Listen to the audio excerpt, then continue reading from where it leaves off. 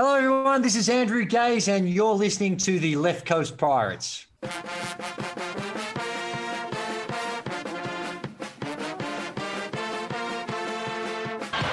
will try to go all the way. Layup in, he does, and the Hall back in the middle of it. Seconds to go in the game. Winchester, 7 seconds. Caver, the hair, fires. Jordan, Remus, Holloway, all the way. Left-handed layup, Shaheen Holloway. 23 seconds to go, down by 2. Here's Whitehead, guarded by Ochefu, gets the step into the lane, goes to the bucket, layup, rolls around and in, and a foul! Whitehead ties the game! Pound from Trenton. Woo! What Trenton makes, the world takes. Coming to you just west of the Ward Place Gate from San Diego, California, he is Mike Dizzy Desiree, class of 2001. I am Tommy Chill Kaharski, class of 1997, and we are Left Coast Pirates. Happy Halloween Eve, everybody, and welcome to Season 3 of the Left Coast Pirates. As you heard in the intro, he's Mike Desiree, and I'm Tom Kaharski, and we're back doing what we love, talking about all things Seton Hall Pirates basketball. Mikey, hey, can you believe we're in Season 3 of the podcast? Can we believe we're even playing college basketball right now? I never thought this summer was going to end. It felt like the schedule, the virus, the uncertainty, just so much of the unknown was never going to end up with us getting to this point where the season was going to kick off. So season preview week is an exciting part of the year for most fans, and it's part of the podcast that I love the most because we start diving into all the what ifs. We get to talk to some of the coaches and some of the prognosticators out there and really kind of go behind the scenes and take a look into the season. So yeah, man, season 3, let's do it. You know, what's crazy is it's been almost 8 months, and it felt like almost 8 years since we had college basketball going on. But this week, both the men's and the women's teams participated in the Big East Media Day, and now I'm just chomping at that bit to get in front of my TV so I can watch some basketball. It was quite the appetizer, man. You got Kevin Willard leading the quote book. Oh, here we go. Deep thoughts already. I'm the one normally picking on Kevin for not giving me enough, and he's highlighting the show out of the 11 coaches. It was interesting. So yes, it gets the juices flowing. It puts college basketball on the front page of Twitter. Yeah, I'm excited, Tom. I don't know what you want me to say at this point. Well, thank God, because, you know, as Andrew Gaze called it, 2020 has been a shit house, Mike. But it's had some moments for me, man. We had some great guests this summer and surprisingly some fun interviews. Mike, tell me, what was your favorite interview this year? Favorite interview? Come on, that's just not fair. I mean, you can't do that to all the guests that we had on and just single out one specific interview. I mean, we do that to some of the other guests on the Walk the Plank just to tease them. Now you're going to do that to me? That's not fair. Here's what I'll do. I'll give you some of my favorite moments. All right. I loved Sterling Gibbs breaking down his game winner at the Garden in the Big East tournament against Nova.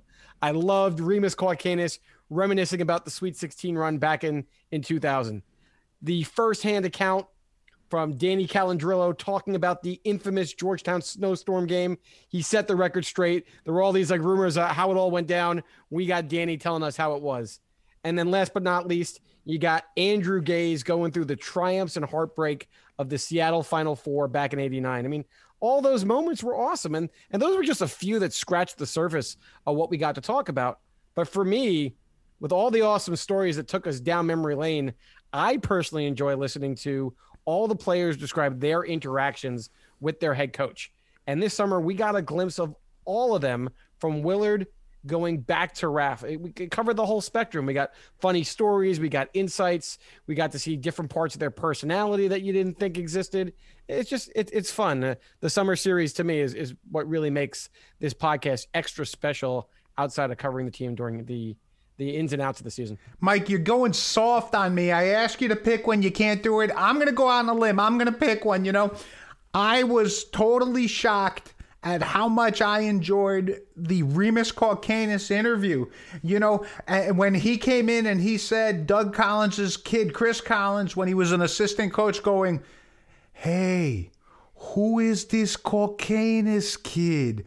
we're going to kill him. Dude, I almost fell out of my chair. That was great stuff. Well, that was the best part of the interactions is they were interactive, right?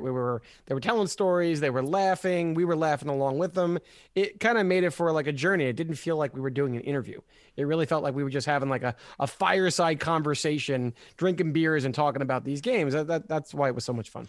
But Mike, I'm going to tell you, you know what my favorite moment related to Seton Hall basketball was this year? It was earlier this year when I got a chance to fly back for senior night.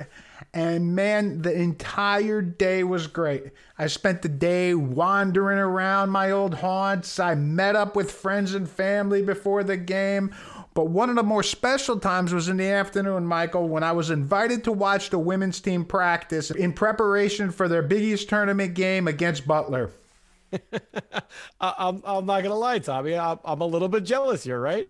You know, I heard that Coach Bozzella rolled out the red carpet for you. I mean, based on the King's welcome that you described, I'm surprised he didn't invite you to sit down and break down some film. I would have loved it. I would have loved sitting in there seeing what's going on, Mike.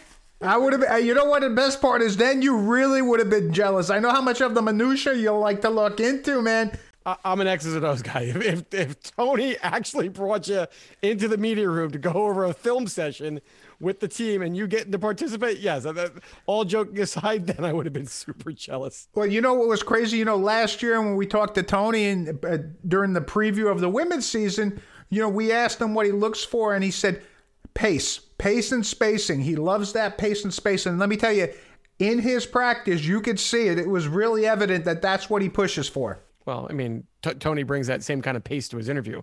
He's a ball of energy. He's a mile a minute. He's excited about the next question. It's hard to get him on to the next question. He's got so much energy. You know, we do mostly focus in on the men's team, Mike, but we're continuing that tradition. We're going to interview Coach Bozzella right now and preview the women's season, and we're excited. The team is good. I mean, I know they don't get the same fanfare as the men's team, but where Tony has gotten that program from where it was before, on an annual basis, they are competing for postseason berths, whether it's the NIT or a spot in the NCAA tournament or fighting for a Big East tournament title. I mean, they're playing an exciting brand of basketball. What was that? The game against DePaul was in the 80s in the Big East tournament. That's a high level of offensive basketball and energy and pace, as you described, that Tony and his teams bring to the court. So, yeah, I mean, if you don't follow the women's team, that's okay, I guess, if you're more of a men's guy. But there's a lot of fun basketball out there that the women bring to the table. There's a lot of fun, and let's bring them on here. He is entering his 8th year as the Seton Hall women's basketball head coach. Please welcome back to Left Coast Pirates Live, Tony Bozzella. Coach, how are you doing this evening?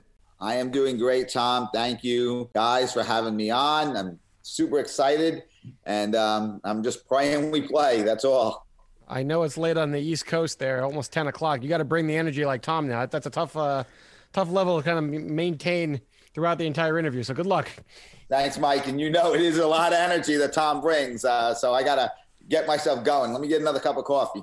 All joking aside, thank you for joining the show. Thank you for having me. So normally we were hoping that by the time the season rolled around, we would be able to kind of stop asking the same introductory question. But 2020 and the pandemic, it just continues to be one kind of crazy ride. So as always, how are you doing? And how is the family relative to the COVID-19 situation? Is everybody healthy and safe? I appreciate you asking. Yeah, we're blessed. My wife works in New York City, but fortunately she can work from home most of the time. She right now works in the city 2 days every other week. She works for a bank there. And she's been very busy from at home, helping out with the PP loans, managing a group of people in her department. And then my son is in his junior year at NYU studying film. So he's taking his classes remotely. It's a tremendous internship remotely as well, but it's really interesting. He gets to read scripts and watch movies that this production company is thinking of releasing. So that's been great. And my daughter is in PA school at St. Elizabeth University, and she will be graduating in December and then going on to her 9 5-week rotations. So it's been good. And I just got a 1-year-old puppy, so he's keeping me really busy. What's their take with the whole virtual learning? Is it something they've actually enjoyed, or has it been frustrating? I think frustrating. I think for Sam, she's going in 2 times a week right now, but obviously she did a lot of virtual. And it's hard because in PA, you need to have a lot of hands-on experience, and it was frustrating. And for Joe, he loved NYU. He had a lot of good friends there. He enjoyed, obviously, exploring the city and doing all those things. So it's been a little frustrating for him as well. He's been able to do a lot of his work, and NYU is tremendous remotely. So, he's been able to do it. Obviously, he's missed out the experience of, I think, more of the social experience of NYU, which is so great.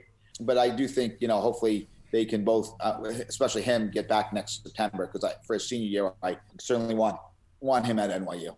Frustrating. I'm glad you used the word frustrating, because I'm going to use that to segue into my next question here, right? So this Wednesday at Media Day, relative to the coronavirus, you were quoted as saying there's no way we're going to be able to play with a 14-day quarantine. How is football able to test out, but basketball can't?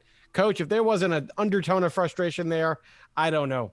I agree with you, though. I mean, I totally agree with your opinion here, but what is the solution that the NCAA has to implement, considering that there are way more basketball programs than there are football programs? No, and I think you're right with trying to get a balance here. But we have to get a balance that can work. And this can't work this way. You can't ask someone to have their whole program sit out for not just 14 days. It's 14 days where you can't do anything. And then it's 5 to 7 days where we have to re-up them and get them into conditioning, get them running, and get them doing all those things. So we're talking shutting your program down for 21 days before you can really have any type of competition. And it's just not going to work. And it's not just your players, it's your staff, it's your trainers, it's your SID, it's everyone in your group of approximately 25 to 30 people in your group. And I don't understand. I'll use Trevor Lawrence, for example. He gets sick. Clemson, their whole team tests out. They all can play this weekend, and he's eligible to come back within 10 days. I don't understand the difference between that and us, who are basically out for close to 20 days. And if this happens on January 8th, from January 8th to January 28th, your program is shut down. You're going to miss 6-8 games, and then you're going to re-up against teams that have been playing, let alone 2 weeks from there, someone else can get sick. And, guys, we're not just talking about our players. We're talking about if a referee does your game, or if you play, for example, Connecticut on Friday, but they had played on Wednesday, and then when you get the test back on Saturday after you play them Friday, they had a positive, all our teams are shut down. It's very difficult.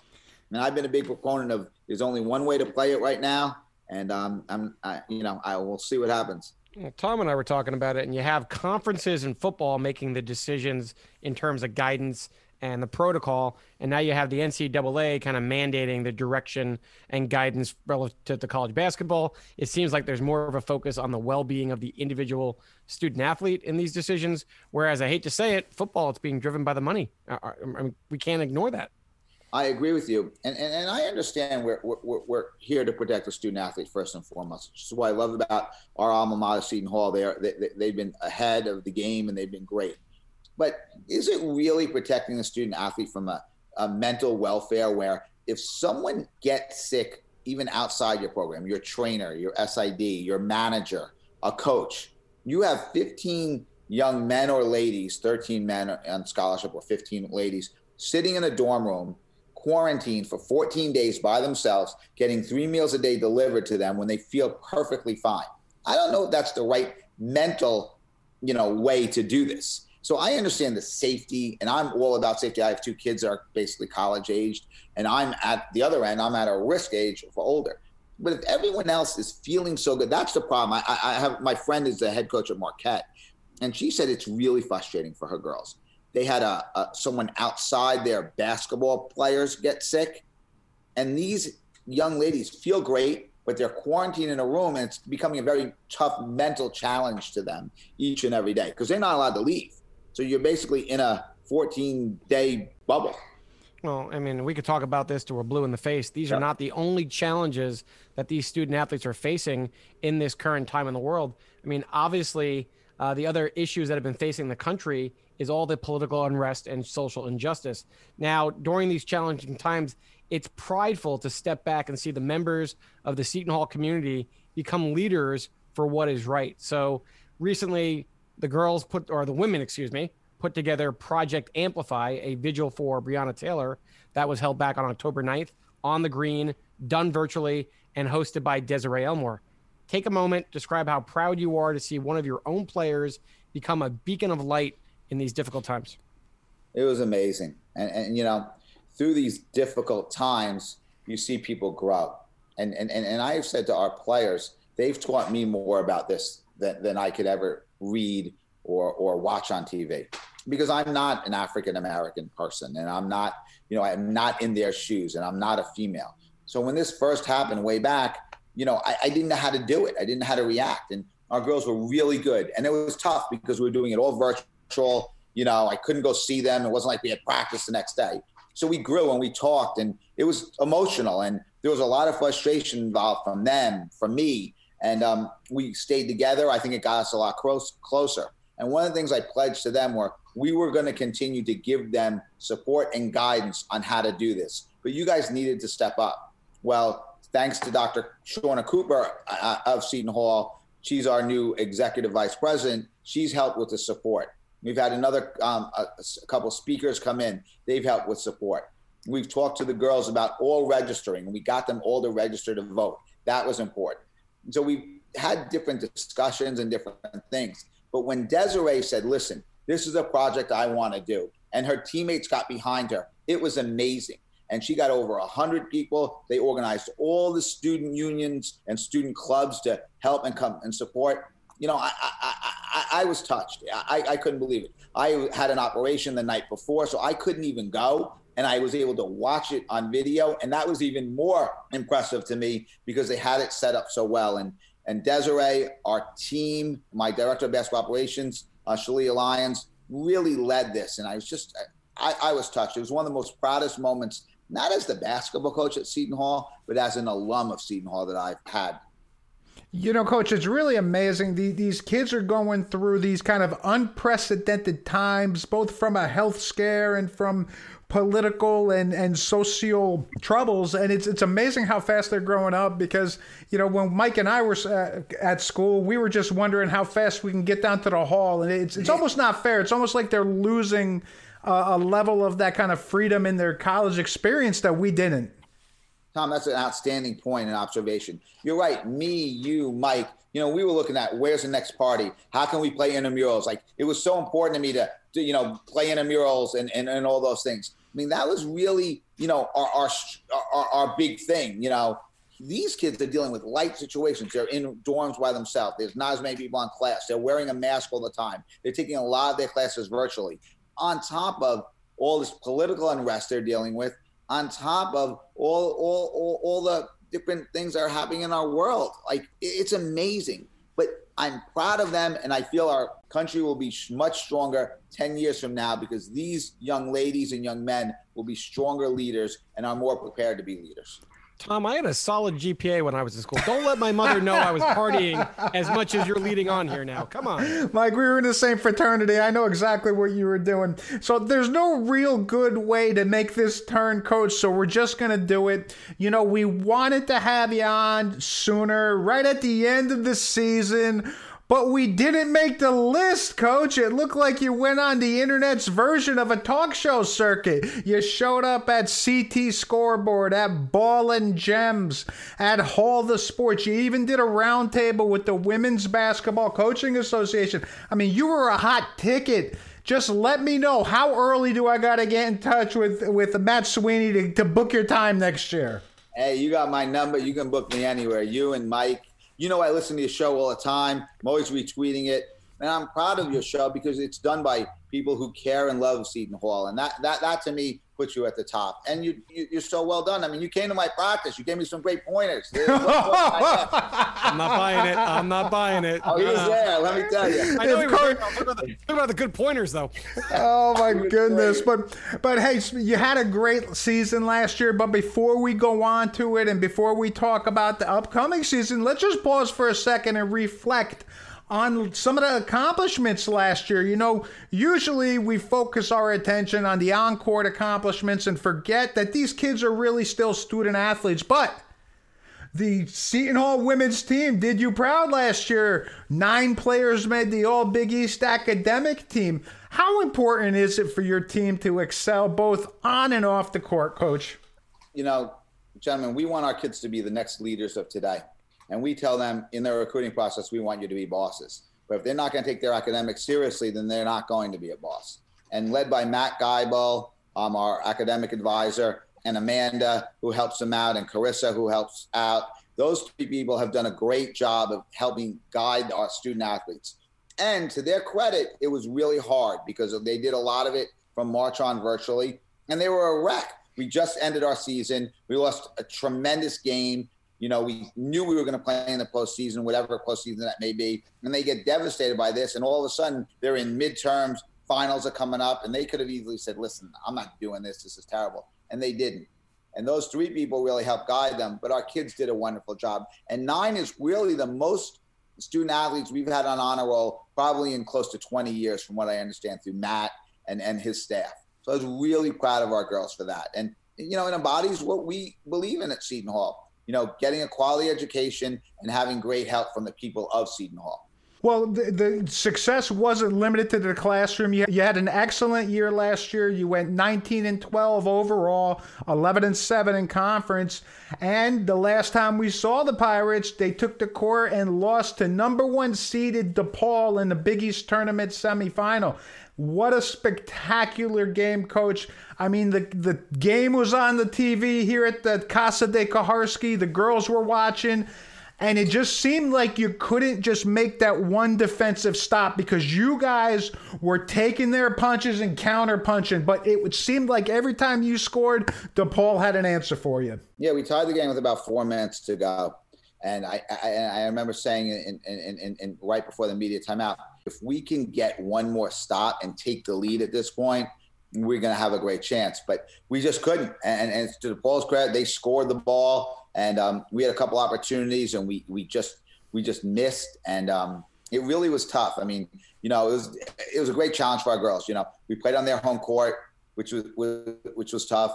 In a situation where they're very comfortable. We played like it. We had played there many times before. I was really impressed with our freshman backcourt. They both played tremendous that day. Desiree Elsmore did everything she wanted to in that game. It was just a great game, and I think. As 19-12 is good, it's not great, but it's good. But we were 2-3 without Shadeen Samuels, the preseason player of the year. So while everyone assumed we were going to be an NIT, there were 3 different prognostications. 2 did not have us in, and 1 had us in as a 10 seed. And I remember asking why we were in, and that person said, when you break down your games with Shadeen, look how good you are. And then look at how you ended your season against the best team, a team that was a 4 seed in the tournament. That's something that would have been factored in. And, while people just look at the RPI number, you can't. You have to look at games that we played without arguably the best player in the league. And we were, at that point, 17-9 without her, and it played really well. What a concept, Coach. The actual eye test, like looking to see what's quality basketball versus just reading analytics on a piece of paper. I mean, come on. What's happening nowadays? I mean, I agree that the team was playing at a high note. And playing the best we had played all year. And I think that's something that person who did that bracket was just like very adamant about. It's not just about analytics and numbers. It's also about, like you said, eye test. I mean, Marquette lost in the finals by 35, 40 points. We had just beat Marquette 2 weeks earlier on our own floor by 15 points. So, like, everyone just assumed. Like, no, you can't just assume. And you have to, again, take into effect injuries. And when we had Shadeen, we were fantastic. So you were making the postseason in some case, whether you're going to the NIT, whether you're going to the NCAAs, but then obviously the world kind of came to a halt. How difficult was it to have that season end on that note as the COVID-19 pandemic brought that halt to the season?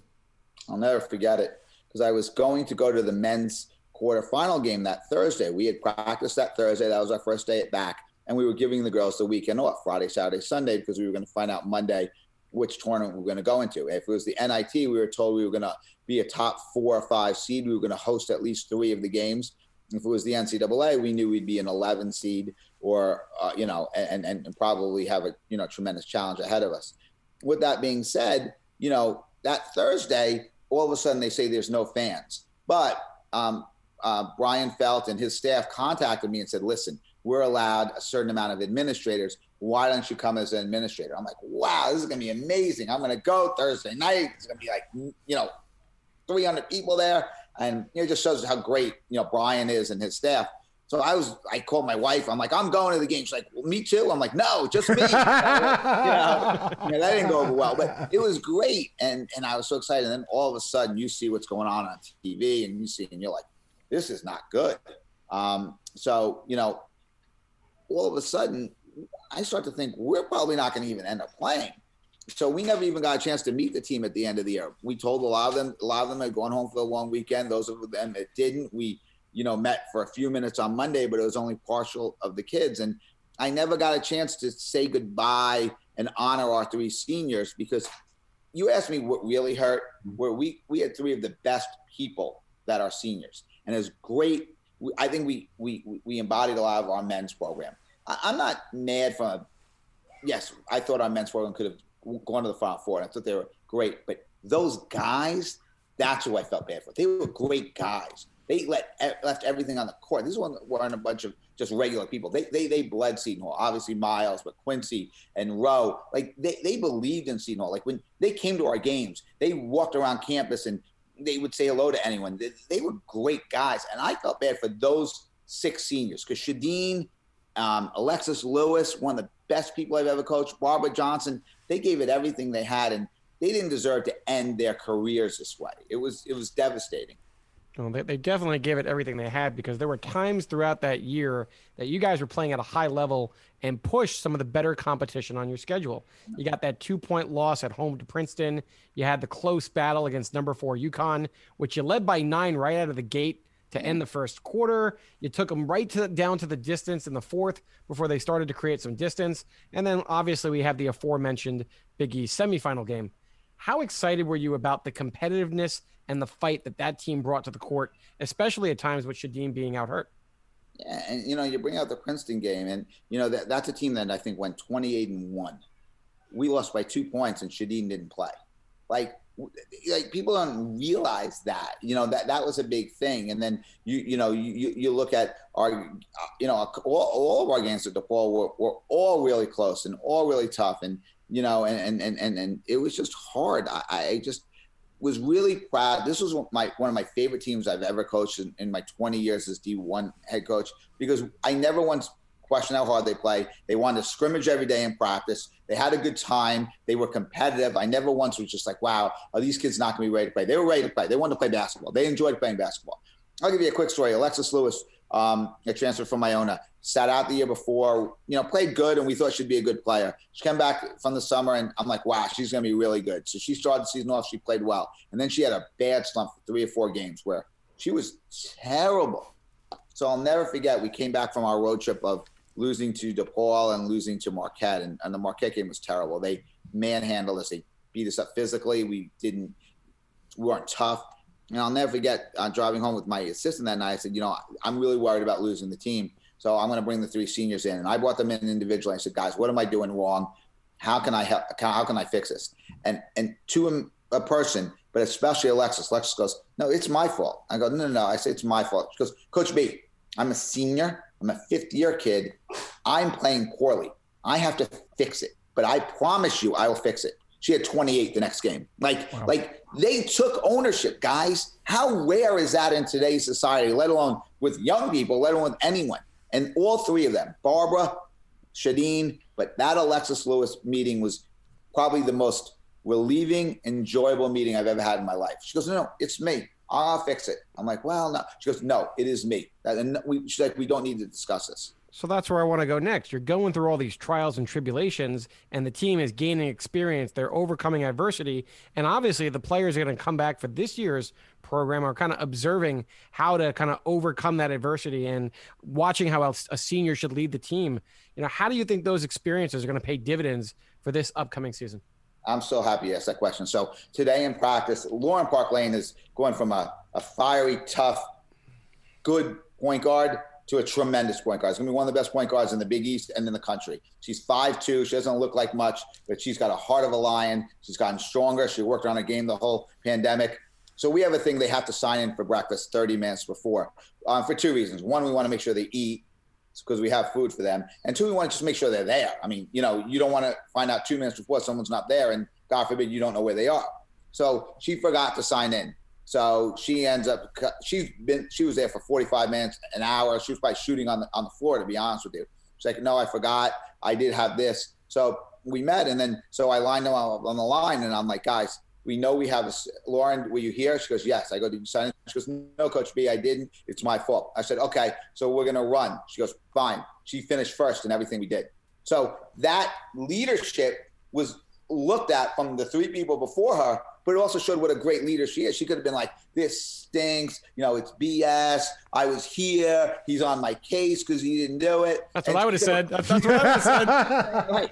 So she could have made the sprint and finished 9th on the team. She ran it as hard as she's ever ran it. And I was so proud of her because then we had to run another. So she gets up the line, ready to run another. I go, why don't you just make a free throw? We don't have to do it. She went up to the line. She switched the free throw, and she goes, I got you. And that's what is beautiful about last year's team teaching this year, but why I think we have not only a good team now, but we're going to have a great team in the future. A kid like that could have been like, listen, I'm one of your best players. You're breaking my chops because I didn't sign a piece of paper. No, she understood what we needed. Well, Coach, to your point about your seniors that graduated last year, I had the honor last year to interview Shadeen after your practice, and I'll tell you, it was a quick interview, but I'll tell you what stood out the most. We went into a walk the plank, and I asked her the typical question we ask players, and I asked her, what is the most points you've scored in any game? And we sat there in kind of silence for a little bit, and she looked at me and she said, I don't know. Now, here's a girl who scored 20 points a game the previous season. She was probably lighting it up upstate New York like no one's business when she was in high school. And she literally couldn't tell me what she scored. She's such a humble person, in my opinion. It was like, I'll tell you, you ask the guys, they'll tell you, I scored 63 points in a game on a summer league. It was raining a little bit. The sun was coming in from this side. And she just couldn't do it. It was all about team. Every question came back to the same thing. Team. It was great. And you're doing a great job with them. So going back to that preseason talk about Shadeen last year, the injuries really caused her to miss some games and slowed her down in the games when she came back. But the team seemed to have that next girl up mentality. Other teammates stepping up when circumstances called for it. How did that help the overall development of the players who were returning? So much. And those things you say about Shadeen are so true. Shadeen's I'll go down as an all-time great player here, but she's also going to go down as an all-time great person. Like humble, almost too humble, to be honest with you. I wish she walked out with a little Miles Powell swag every now and then. Because I think that's what makes him great. There's a little swag, but she that's just not Shadeen, and she was great, a tremendous teammate too, tremendous teammate. I just think Tom, it's going to help us so much because as we now have UConn in the league, which makes it so much more difficult. You're going to have to fight through a lot of adversity. You're going to have to go into games with confidence, because if you don't, then you're going to get stepped on. And I think these seniors help lay the foundation, and these freshmen, especially Lauren and Maya really developed a lot through, playing with these kids. Well, let's talk about some of your girls that are coming back here, and let's start with your senior leader, Desiree Elsmore. She was one of 3 players in the Big East that were selected as unanimous first-team preseason for this upcoming year. She led the team last year with 6 double-doubles. She had 13 points a game, which was 3rd best on the team. 7.2 rebounds, 2nd best. She was 3rd in assists, 1st in blocks, all over the scorecard. And her signature game, Mike and I love these players that take their game to next level in the most important games. And she did with a 26-13 night against DePaul in the Big East tournament. Is Desiree going to be the unquestioned leader this year after that breakout year she had last year? Yeah, I think she's clearly one of the best players. I didn't even realize she was one of only 3 people to be unanimous selected first team, which is, says a lot, because I can imagine who the other people are. Des comes to play, and Des has gotten herself in great shape, and I'm really proud of Des. And she's become, an outstanding student. She's become an outstanding competitor, and she's in great shape. I mean, she's almost too thin right now. So she's worked so hard on her conditioning and so hard on her game. I mean, if we're going to be an NCAA team this year, Desiree needs to play like we know she can. But the one thing I don't question about Desiree is it's hard to go from second banana to first banana. I always say that. You know, Des had Shadeen. You know, Shadeen had someone else. It's hard. But Des is no question in my mind Des is going to be able to do that. I think Des is going to relish that role. I really do. And I could tell in practice how dominant she is from a competitive standpoint, that she's going to have a chance to be one of the better, you know, players for sure in the Big East. And we need her to be. So how much of the scoring burden will she have to shoulder with Shadeen and Alexis graduating last year? You know, Tom, I think she's going to have to obviously increase her scoring, which I don't think is going to be an issue. But, you know, I put my arm around Des today as we were scrimmaging. I said, Des, I think you're going to lead the league minus point guards and assists. I do. She's a tremendous passer, a tremendous understanding of the game. You know, I think everyone understands our system really well, which is obviously a pace and space system, which is, you know, kind of put in by our ex-Seton Hall men's star, Jose Rabimbas. I always joke with Jose. He's on the Final Four banner. But he's really instituted a great offense with, you know, kind of the ideas I want. He's done a great job with that. And I think Des, you know, as we spread the floor, she's just such a tremendous passer. I think she's going to average 3, 4, 5 assists a game. So, Coach, in one of your earlier answers, you foreshadowed to not only is this team getting better in their development, but you're excited about the future of the program.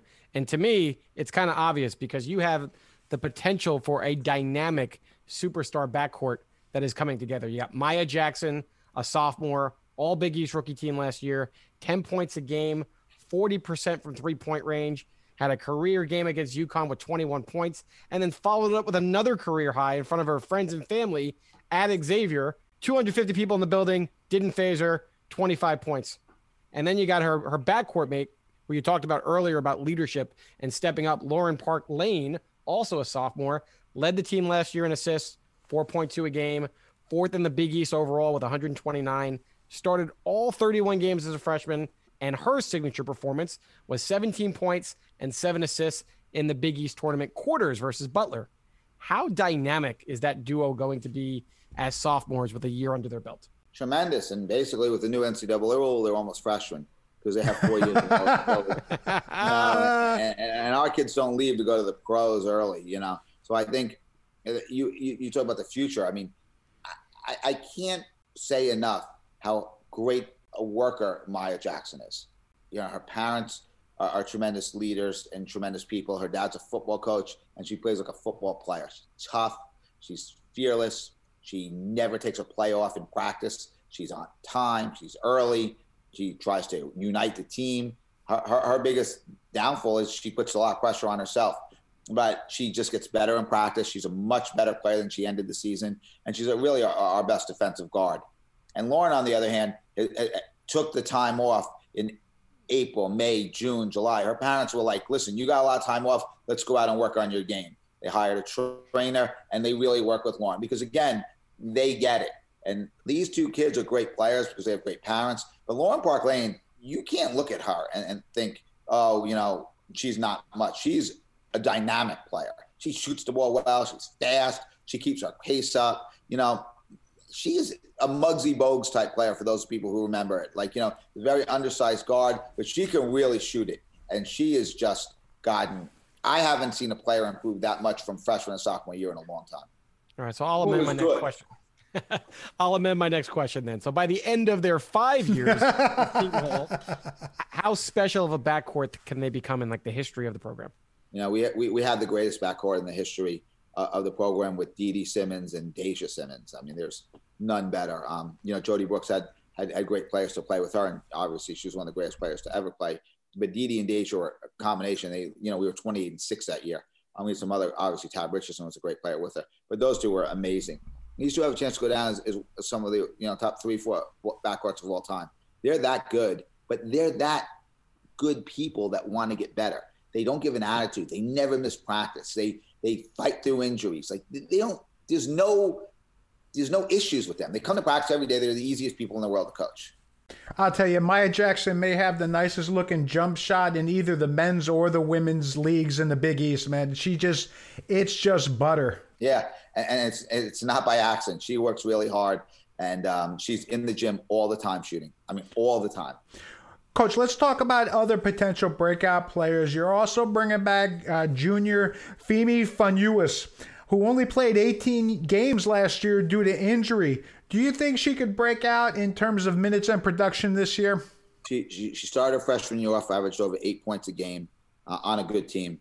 Tore her Achilles. She missed, the rest of that year and then the first half of last year. She came back and she was, it was hard for her. She had a couple of good games, but she wasn't consistent. I think she worked harder over the summer. She did sprain her ACL, so she's been out for a little while. She's we had a meeting tonight, fully cleared now.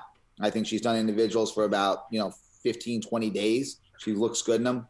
But guys, if we're going to be a first, second, third, fourth place team, NCAA at-large bid, Femi needs to be a significant contributor. And there's no doubt in my mind she can be. She's an outstanding competitor. She's physical. She's what we don't have. Physical, tough, fearless inside player who's really developed a great jump shot and I think has a chance to be a special player. But she's got to stay injury-free and she's got to stay committed to the game.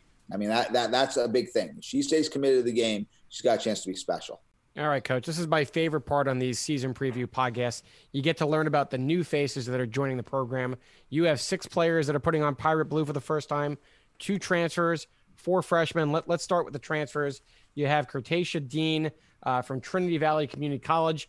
She's got just a list of accolades. Finished 3rd team All-American at the junior college level. And as a sophomore, she averaged 19 points a game and finished 1st team All-American at the junior college level. And then also you add Maya Bembry out of Penn State, 1 season for the Nittany Lions. But when she was at West Orange High School, she was their all-time leading scorer, all-time leading rebounder, and she was on 3 straight Essex County Player of the Year award trophies. So, I mean, you got some real good talent coming in, but where do you see those 2 players making an impact on next year's roster? Well, we'll start with Maya.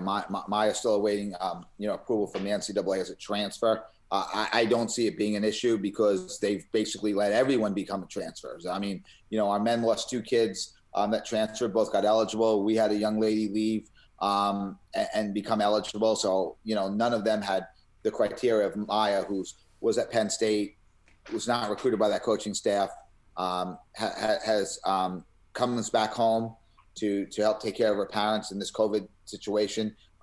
In a major that Seton Hall has, in a business major, because she switched from non-business to business. As we all know, our business program's top 100 in the country. I don't see that. We're just waiting her transfer approval. Everyone's getting it, so I would be disappointed if she didn't. If she doesn't, for some reason, then, obviously we're going to have to attack that in a different way. But Coach, I do expect her to get it. Coach, if Max McClung can get a transfer from Georgetown to Texas Tech just because he doesn't like his minutes and where the program is going, shouldn't everybody get a waiver at this point? That's exactly right. And he's from Virginia and he left to go farther away.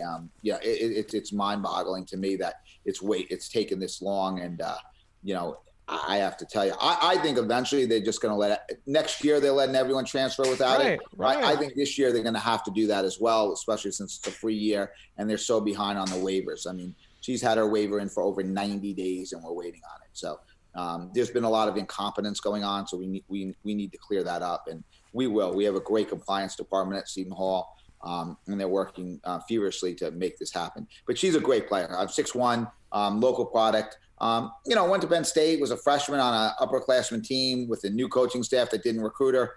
So she struggled a little bit. But now she's home. She's a great kid, one of my favorite kids that I've coached in a long time. Going to get better. We'll flourish in our system.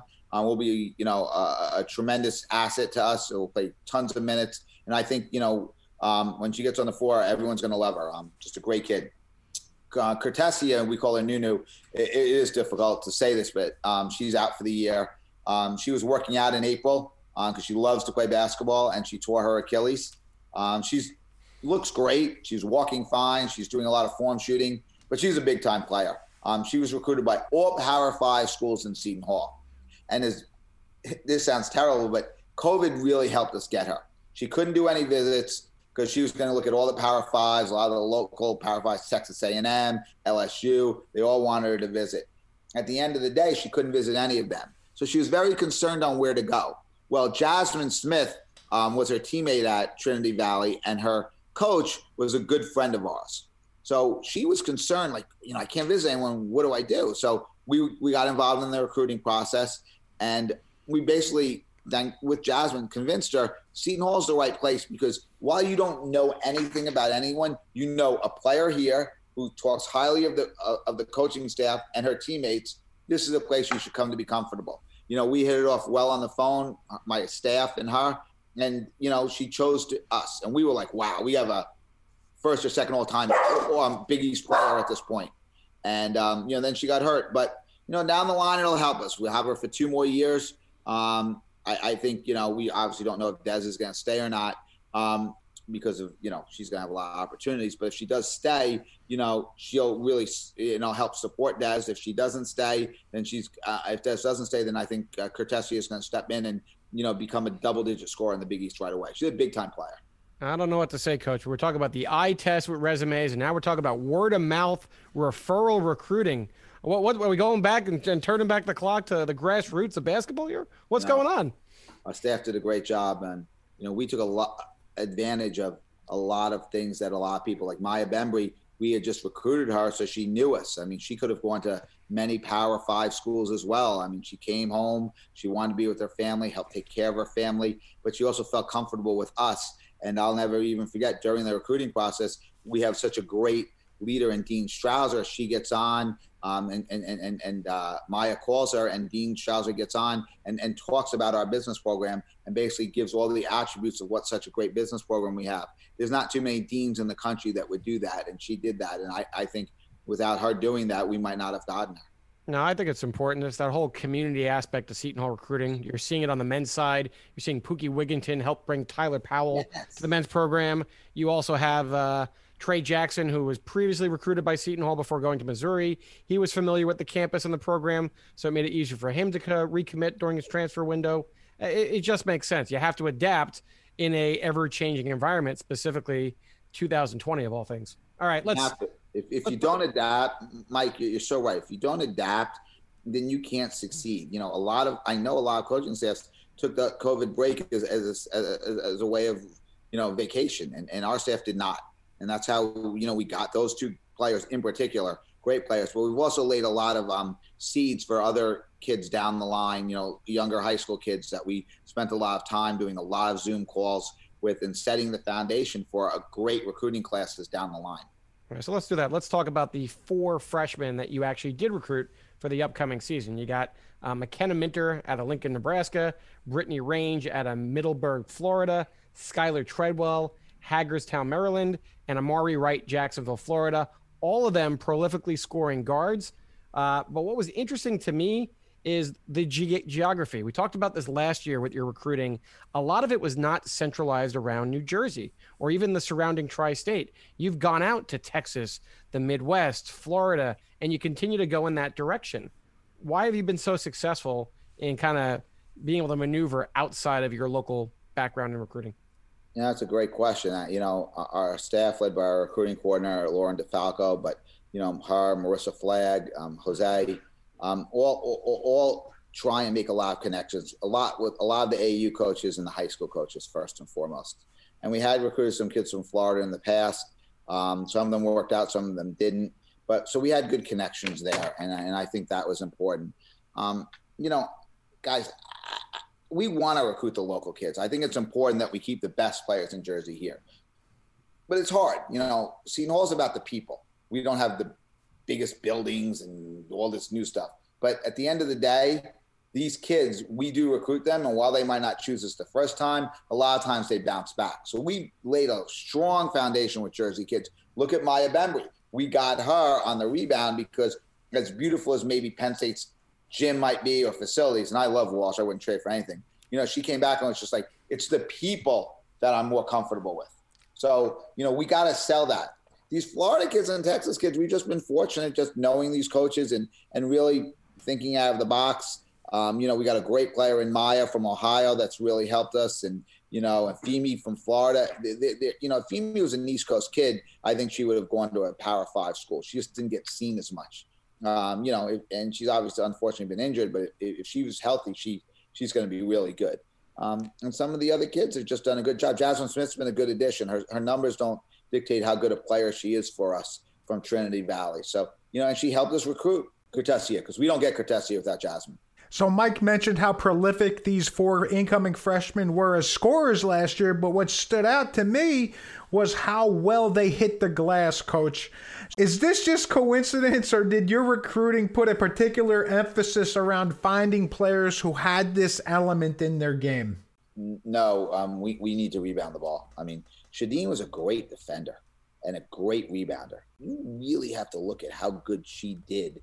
And you guys watch the games. Like, she's really good that way. Like, I don't think you can ever replace Shadeen with one person.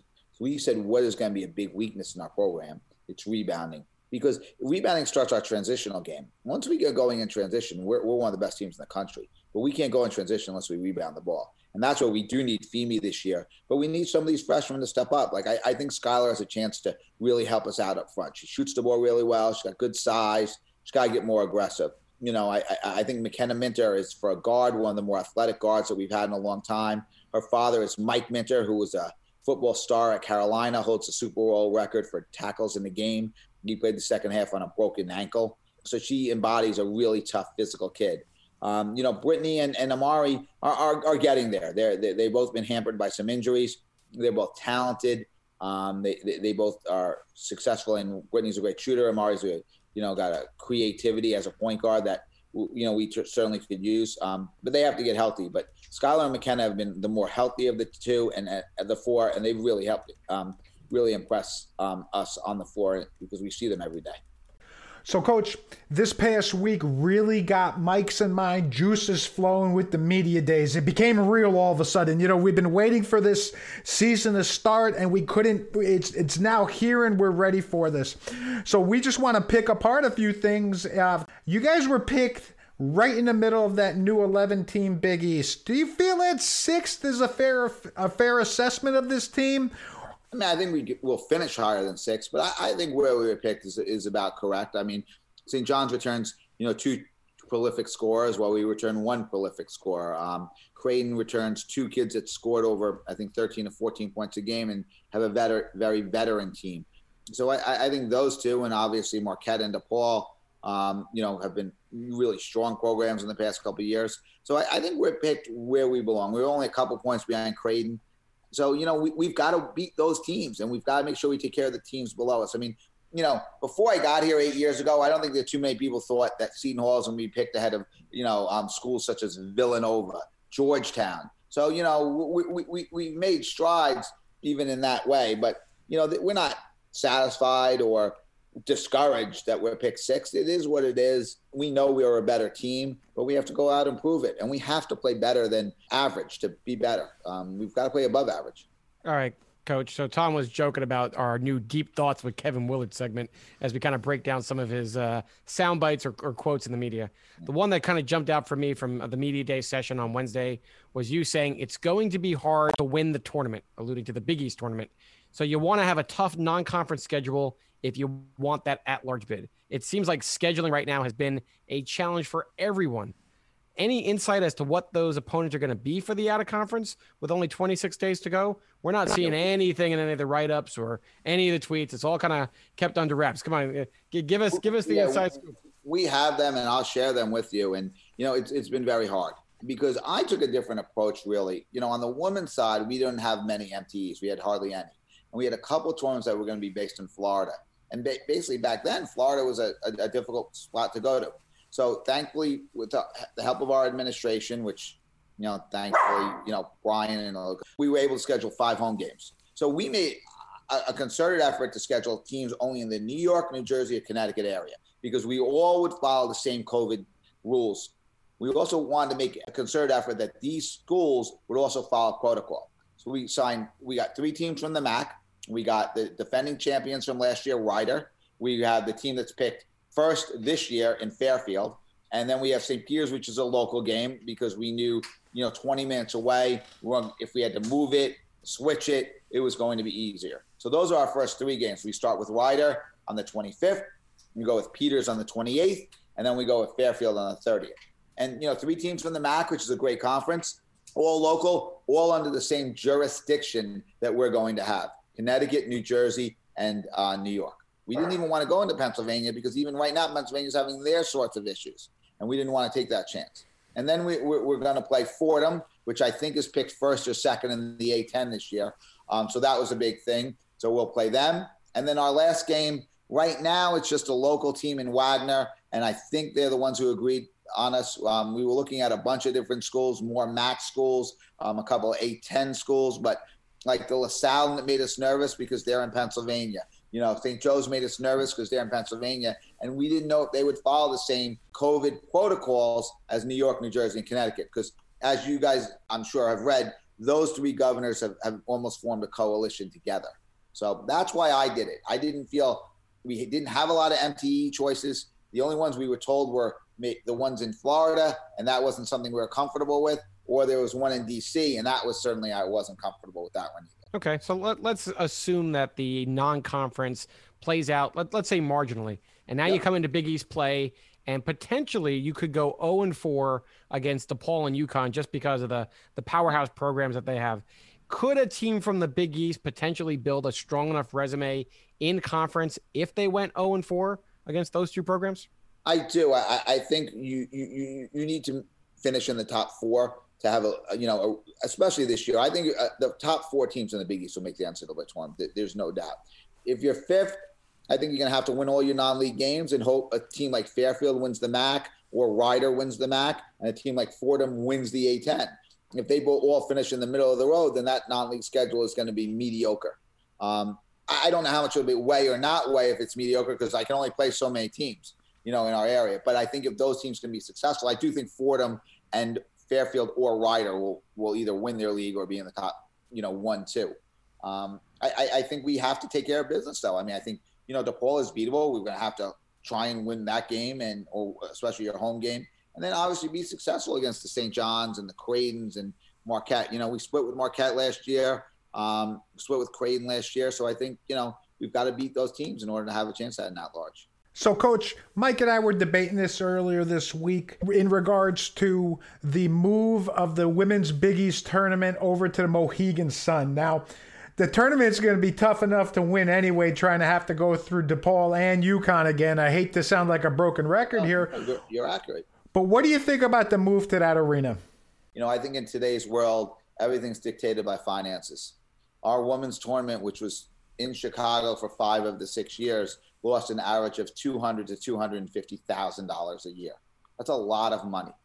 At UConn, when they've had it there, the Big East, but also in the American Conference, they made a profit each year. Maybe the profit was only $50,000 or $100,000 or $25,000, whatever it may be. But you're talking $250,000 difference at least. So, as someone who's run his own business and as people who work in the business world, we all know business does matter. So you know what? It's hard to play on the opponent's home floor. But you know what? When St. John's is really good, then our the rest of the Big East has to play there too. And why do they play at the Garden? Because it's the world's most famous arena. We're playing at the Mohegan Sun because we're going to get 6,000 to 8,000 fans a game, a session. Because even the UConn fans go there. But now I like the fact that our parents have never been able to go. It's been 5 years in Chicago and 1 year in Marquette. We could never go. This year we're going to have buses of fans. Obviously, when we're allowed to have fans. Full band, full cheerleaders. I mean, those things are important. Yeah, it sucks to play UConn, and it sucks to play them on their home court. But if we get to that game, I'm going to be happy. Get the buses ready. Get that blue and white up the freeway and get over there to Mohegan Sun. Coach, you've been great. But as you know, before we let our guests go, we make them walk the plank. Now, we normally don't do this with returning guests, but Brian Felt called us out on it, so we came up with a brand spanking new walk the plank for you, COVID-19 style. So you know the rules. We're going to ask you questions, rapid fire. Answer them rapid fire as you can, and don't give it too much thought. Let's go. And I'm lucky to have such a great boss in Brian Felt, because I have to tell you, you talk about someone who bleeds Seton Hall, he bleeds it. And he's a really great leader. I mean, he replaced a great leader in Pat Lyons. And, I'm blessed to have these gentlemen who It really helped our program a lot as well. Coach, the questions are not going to get easier if you butter up Brian here, okay? Not the way it works.